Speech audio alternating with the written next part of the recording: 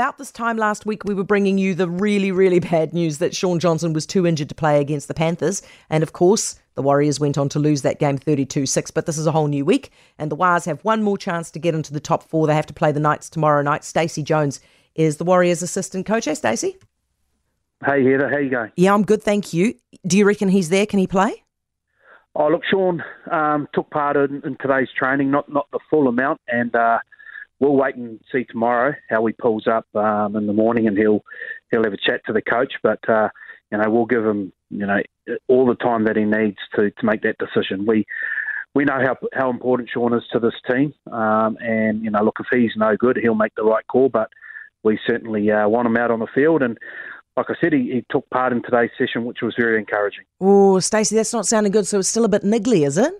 Oh, look, we're giving him as much time as we can, and he'll be named in the squad when it's cut back to 19. And but a bloke who's played over 250 NRL games, played plenty of Test matches for New Zealand. We know how important he is for our team. He's arguably been the best player in the comp this year. That will probably pick up the Dalian medal, and for us to be successful, we need Shaun on the field. Is a calf injury a particularly niggly thing? I heard someone saying, they were a physio, I heard them saying that if you play on a calf injury when it's not quite right, you really run the risk of blowing the thing altogether.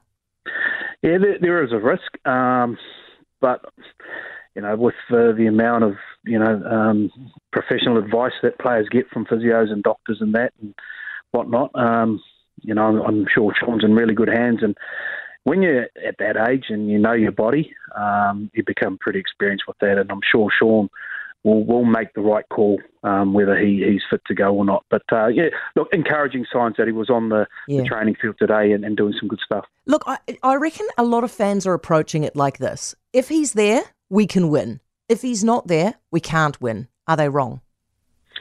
Oh, look, we as a team, we know how important Shaun is, but we're confident that we've got players here that can do a job. Shaun hasn't trained with us for nearly 2 weeks now, so we've been able to put a lot of time into Dylan Walker and Tamati Martin, who got some real good experience last week playing against Penrith, and they'll be better for the run this week. So, and at home, look, if Shaun doesn't play, we're certainly confident that we can get the job done. But like I said, we really want him out on that field. Okay, well, what do we need to do in the crowd to help out?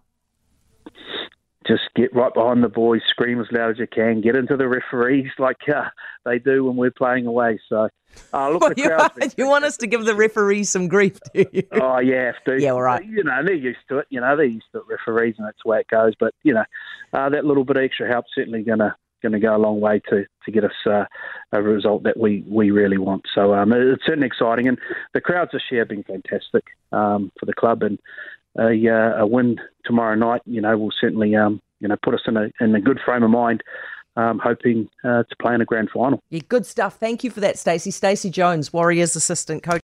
For more from Heather Duplessis Allen Drive, listen live to News Talk ZB from 4 p.m. weekdays, or follow the podcast on iHeartRadio.